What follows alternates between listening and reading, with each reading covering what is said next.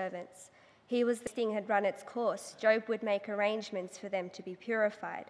Early in the morning, he would sacrifice a burnt offering for each of them, thinking, "Perhaps my children have sinned and cursed God in their hearts." This was Job's regular custom. One day the angels came to present themselves before the Lord, and Satan also came with them. The Lord said to Satan, "Where have you come from?" Satan answered the Lord, "From roaming throughout the whole earth, going back and forth on it." Then the Lord said to Satan, "Have you considered my servant Job? There is no one on earth like him. He is blameless and upright, a man who fears God and shuns evil." "Does Job fear God for nothing?" Satan replied. "Have you not put a hedge around him and his household and everything he has? You have blessed the work of his hands so that his flocks and herds are spread throughout the land. But now stretch out your hand and strike everything he has, and he will surely curse you to your face." The Lord said to Satan, "Very well then, everything he has is in your power, but on the man himself do not lay a finger." Then Satan went out from the presence of the Lord.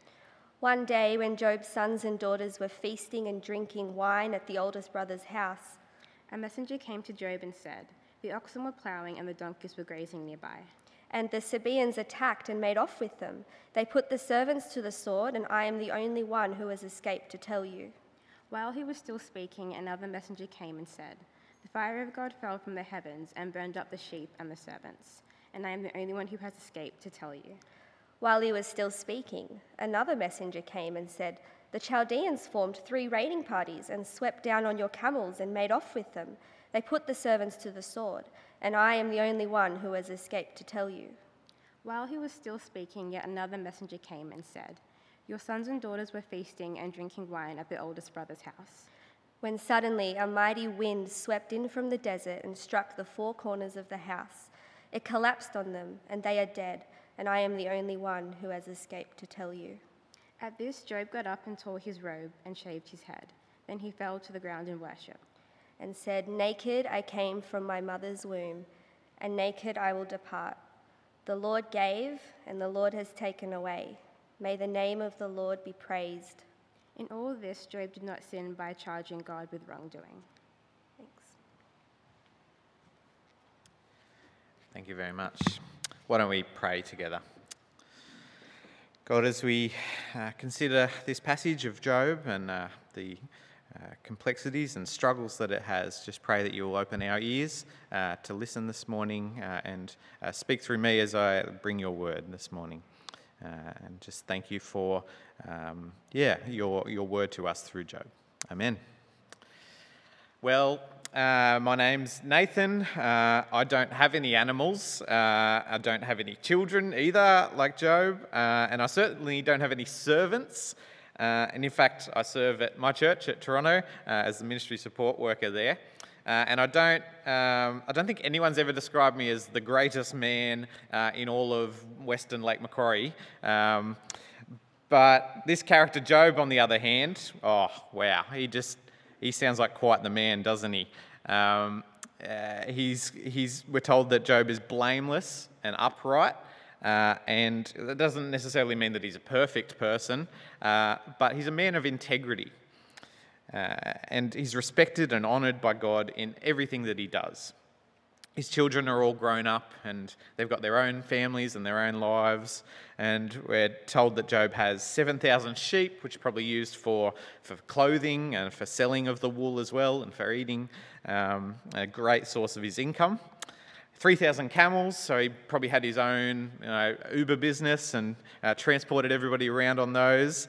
He had 1,000 yoke of oxen for ploughing all of his fields, as well as 500 female donkeys, as some other translations say.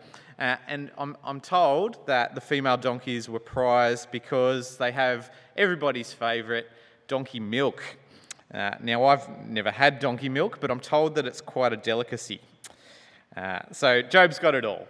And clearly, Mrs. Job, his wife, was a very lucky lady as well. All of their adult children can go out and celebrate their birthdays together with feasts and having their donkey milk. And just to top it off, Job prepares sacrifices for his children just in case they might sin while they're celebrating. he goes above and beyond. I don't think my dad ever did that for me, but he just does everything above and beyond for his family. Now, when I was a kid, I do remember though, my parents had a rule that in the morning before school I could get up and watch one cartoon as long as I was ready. So I had to pack my bag, make sure my lunch was ready, get dressed in my uniform. And so the cartoon I chose to watch in the morning was Pokemon. So I don't know if I'm showing my age. I'm told it's still on TV. But I loved it. Every weekday I'd get up in the morning and turn on the TV, make sure I was ready for school first, and turn on Pokemon. And I think I'd do that every morning, except when I was about 10 years old, turned on the TV, and instead of this bright, colourful, exciting cartoon that I'd usually watch, I turned on the TV and something else was on the TV. And I was like, oh, okay, maybe it's the wrong channel. So press the button. No, this thing was on the next station as well, and the next station, and the next station. And every single station had this same thing happening on it. And I realised that as I was watching, it was on every station and something bad had happened. You see, it was the morning of the September 11 terrorist attacks on the World Trade Centers in New York. And my excitement and my joy for this fun, exciting cartoon just vanished in an instant. And I stood there in shock at these planes flying into the Twin Towers, and just the enormity of the devastation, even as a 10-year-old, hit me. I just remember calling out, "Mum, what's happening?" Just hoping that she'd be able to explain what I was watching. And I'm sure many of you as well remember those that day and the months that followed after that. For me, it just seemed like life felt different, especially, for those that were affected directly by the tragedy as well. And in the same way, Job's home one day, just going about his business, maybe sacrificed for his children that have had a party, or he's been out tending his flocks, and the news reaches him. All of his oxen, his donkeys, his sheep, his camels, they're all gone. He stands there, just can't believe what's happening, what he's hearing, unable to speak. Maybe he's thinking to himself, well, at least my children are okay. But another messenger comes along, and sure enough, all of his children are dead as well. Why? Why did this happen to Job? What did he do to deserve this? Is this some sort of punishment for something he'd done? Did he not do the sacrifices right? Well, if you go into verse 6, go back a little bit there, we have this figure which is described as Satan in the NIV. In the original Hebrew, it's the word Hasatan, which means the one who is opposed or the accuser. And he's clearly somebody who is opposed to God and God's way of ruling. God invites the accuser to consider Job in verse 8. God says, there's no one on earth like him. He's blameless and upright, a man who fears God and shuns evil. Now that's pretty high praise, that God himself is saying that there's nobody on earth, on the planet, like Job. But the accuser does what he does best. He accuses God of playing favourites and sheltering Job from the troubles of life, and just by blessing his family. So he says, if you strike everything he has, he will surely curse you to his face. And I guess if you've never read through the story of Job before, this next bit can be quite shocking, that God allows the accuser to take everything from Job, as long as he doesn't touch Job himself. God doesn't give him free rein to just go for Job there, but he sets clear limits. And even that, though, is still shocking, I think. So let's come back to our question. What did Job do to deserve all of this? Well, nothing at all. He hadn't done anything. He's the most upright person on the whole planet. according to God himself. Job isn't even aware that this conversation is happening in heaven. The accuser doesn't come and just announce his schemes like a James Bond movie where they come and just tell the Bond, oh, this is what I'm going to do and I'm going to get you. No, all of a sudden, out of the blue, disaster strikes and it just doesn't seem fair. Job's devastated. He tears his clothes, shaves his head, and he falls to the ground. The accuser's probably thinking at this point, haha, see God, I told you. But he was expecting Job to curse God at this point. But what does Job do? He falls to the ground, not purely out of his grief, but in worship. It says in verse 21, naked I came from my mother's womb, and naked I will depart. The Lord gave, and the Lord has taken away. May the name of the Lord be praised. In all of this, Job did not sin by charging God with wrongdoing. I think, in fact, Job's response here is more than just not sinning. I think Job realises two things. Firstly, that his possessions are temporary. He entered this world with nothing, naked and helpless as a baby. He can't take anything with him when he dies. And secondly, I think this is probably the hardest one for me to grasp, but that Job acknowledges that God has the authority to give good gifts, but he also has the authority to take them away as well. In other words, Job might be saying, everything I had on loan was on loan from you, God. Thank you for the time I had with my wealth and my family. And it's your right as God to do what you will. I was born naked, can't take anything with me when I die, so blessed be your name. How profound is that response? Job doesn't even question God at this point. That's not to say that he isn't going to in the chapters to come, but his response is one of praise in spite of his suffering. If you flick over to chapter 2, I'll go through that quickly as well, but the pattern of events plays out very similarly to chapter 1. God invites the accuser to consider Job, and the accuser says, well, if you actually touch Job and affect him, he will curse you. And again, God allows the accuser to inflict Job with pain, but he must not kill him. Again, there's set limits. Job becomes so repulsive and sickly that he goes and sits amongst the ashes, which is chapter 2, verse 8. Which is like the town dump. They'd take everything out of town, all their excrement as well, and burn it. And it was common for the townsfolk to take their waste there, but also to go out there and mourn and to scrape themselves in their mourning, either out of their grief or maybe because of his sickness and his sores, he would do that. But this is where, in verse 9, Mrs. Job speaks up. Verse 9 says, his wife said to him, are you still maintaining your integrity? Curse God and die.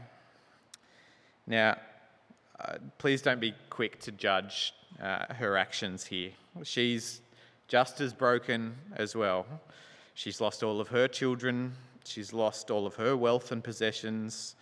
She was the wife of the greatest man in the East who is now sitting in a garbage dump covered in sores and rubbish, and she's lost her companion.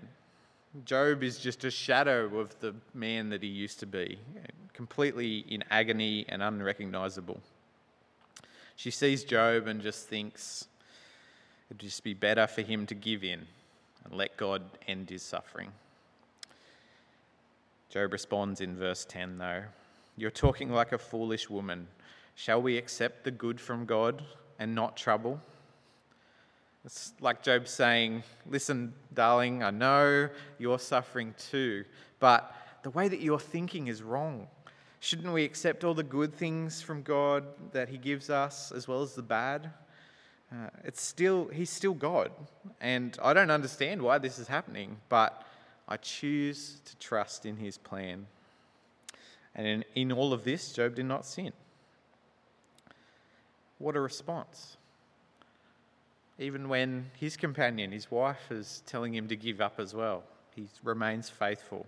He's lost his family, his possessions, his livelihood, his health, and he doesn't turn and sin against God. The accuser's challenges against God have just fallen completely flat. And we're not even told again about the accuser. He's not mentioned in the book of Job after this point. It seems like Job has stood firm. He doesn't know necessarily why this is occurring to him, but he has remained blameless and upright. What a man.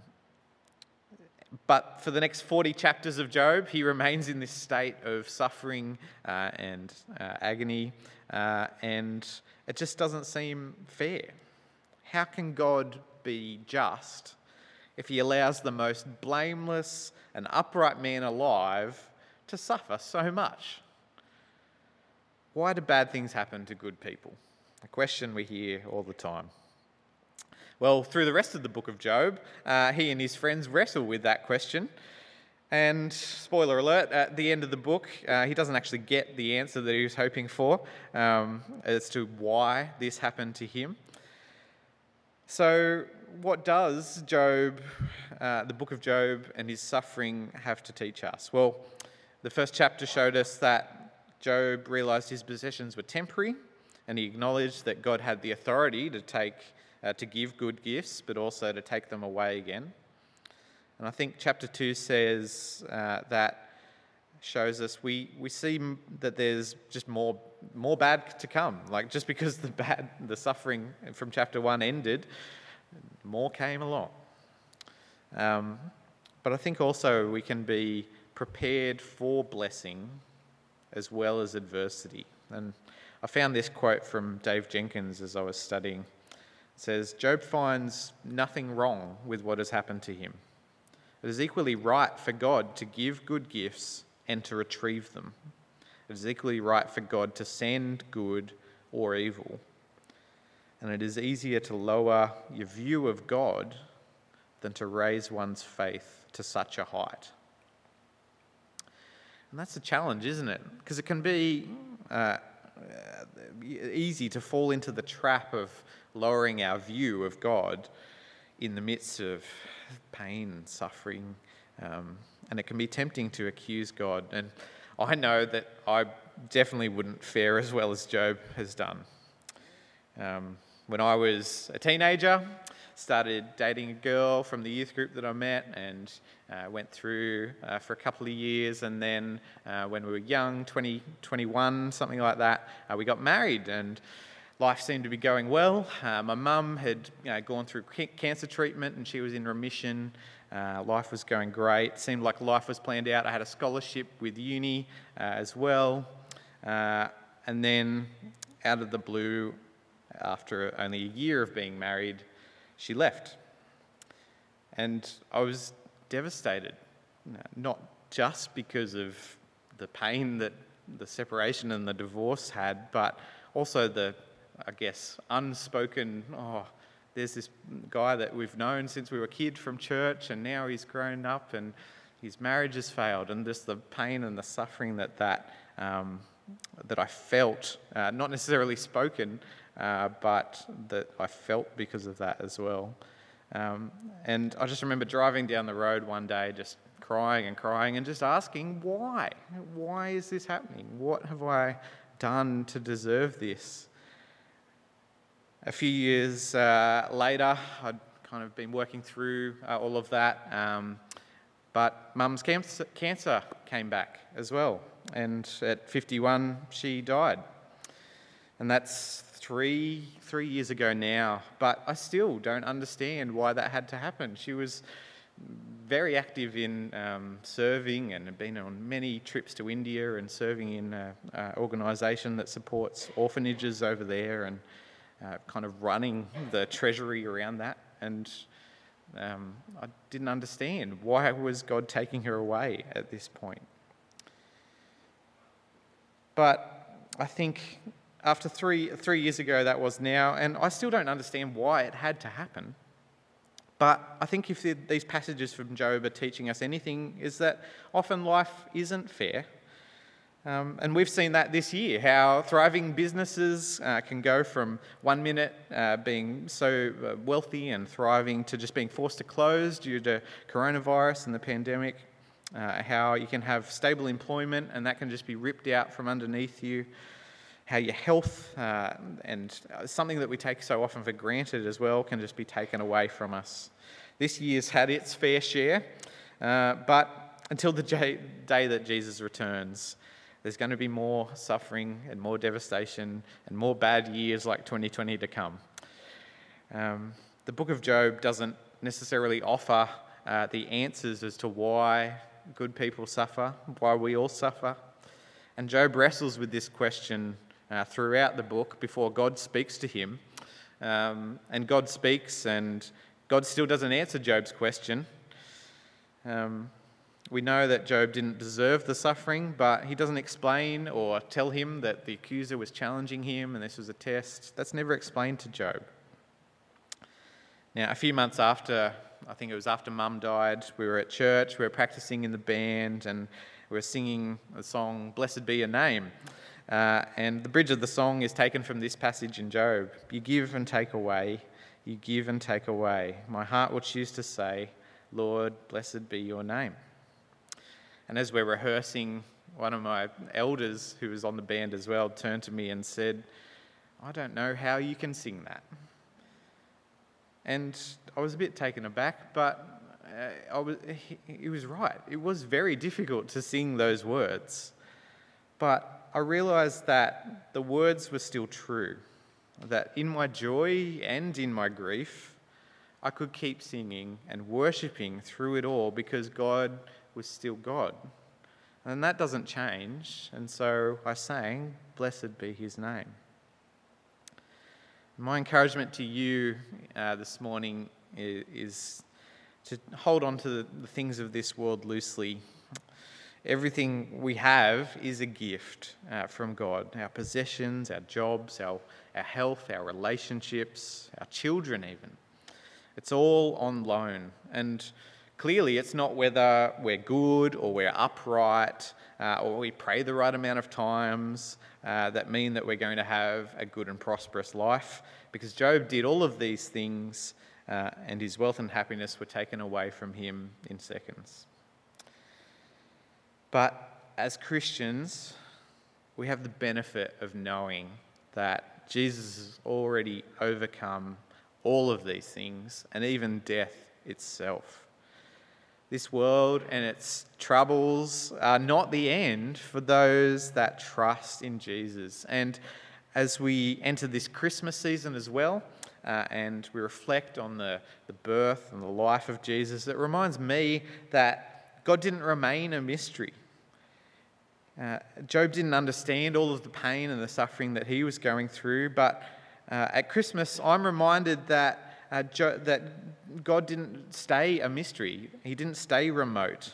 He came, as Caleb was saying during communion, he was born as a human who grew, who loved, who suffered when his friends died, who got angry at times and flipped some tables. He was nailed to the cross and called out, Why? Why are you forsaking me, God? And yet, Jesus' death and resurrection back to life, through all of that, he overcame the pain and the suffering and the anguish that this world can throw at us. So perhaps you're listening today and you're going through it right now. You're suffering. You're struggling. Can I encourage you to get in contact with Pastor Chris or the elders or the care team, someone from their care team, so that they can get alongside you and listen to you and pray with you, and to take encouragement together from this book of Job by keeping our focus not on the world or the suffering, but on God, worshipping him and focusing on him and holding loosely onto everything else. Job suffered and he didn't give up, and neither should we, because we have the same God that Job worshipped. It's the same God that raised Jesus from the dead. The same God that we worshipped here today, if we're struggling through loss of any kind, of income, family, relationships, our response needs to be one of worship. God, you give and take away. But today I choose to say, blessed be your name. And tomorrow, when things start looking up and things are getting a bit brighter, I'll say, blessed be your name. And when in the future, when the cancer comes back, I'll say, blessed be your name. Or the employment's gone, and the spouse has left, or all of the money's run out. It is going to be hard. But if Job teaches us anything, it's that we can say, blessed be your name. Let's pray together. God, you are our almighty God. We came into this world with nothing, and you cared for us and protected us. And when trials and hardship come, you are still there walking beside us. If they are here right now, you are with us, walking beside us.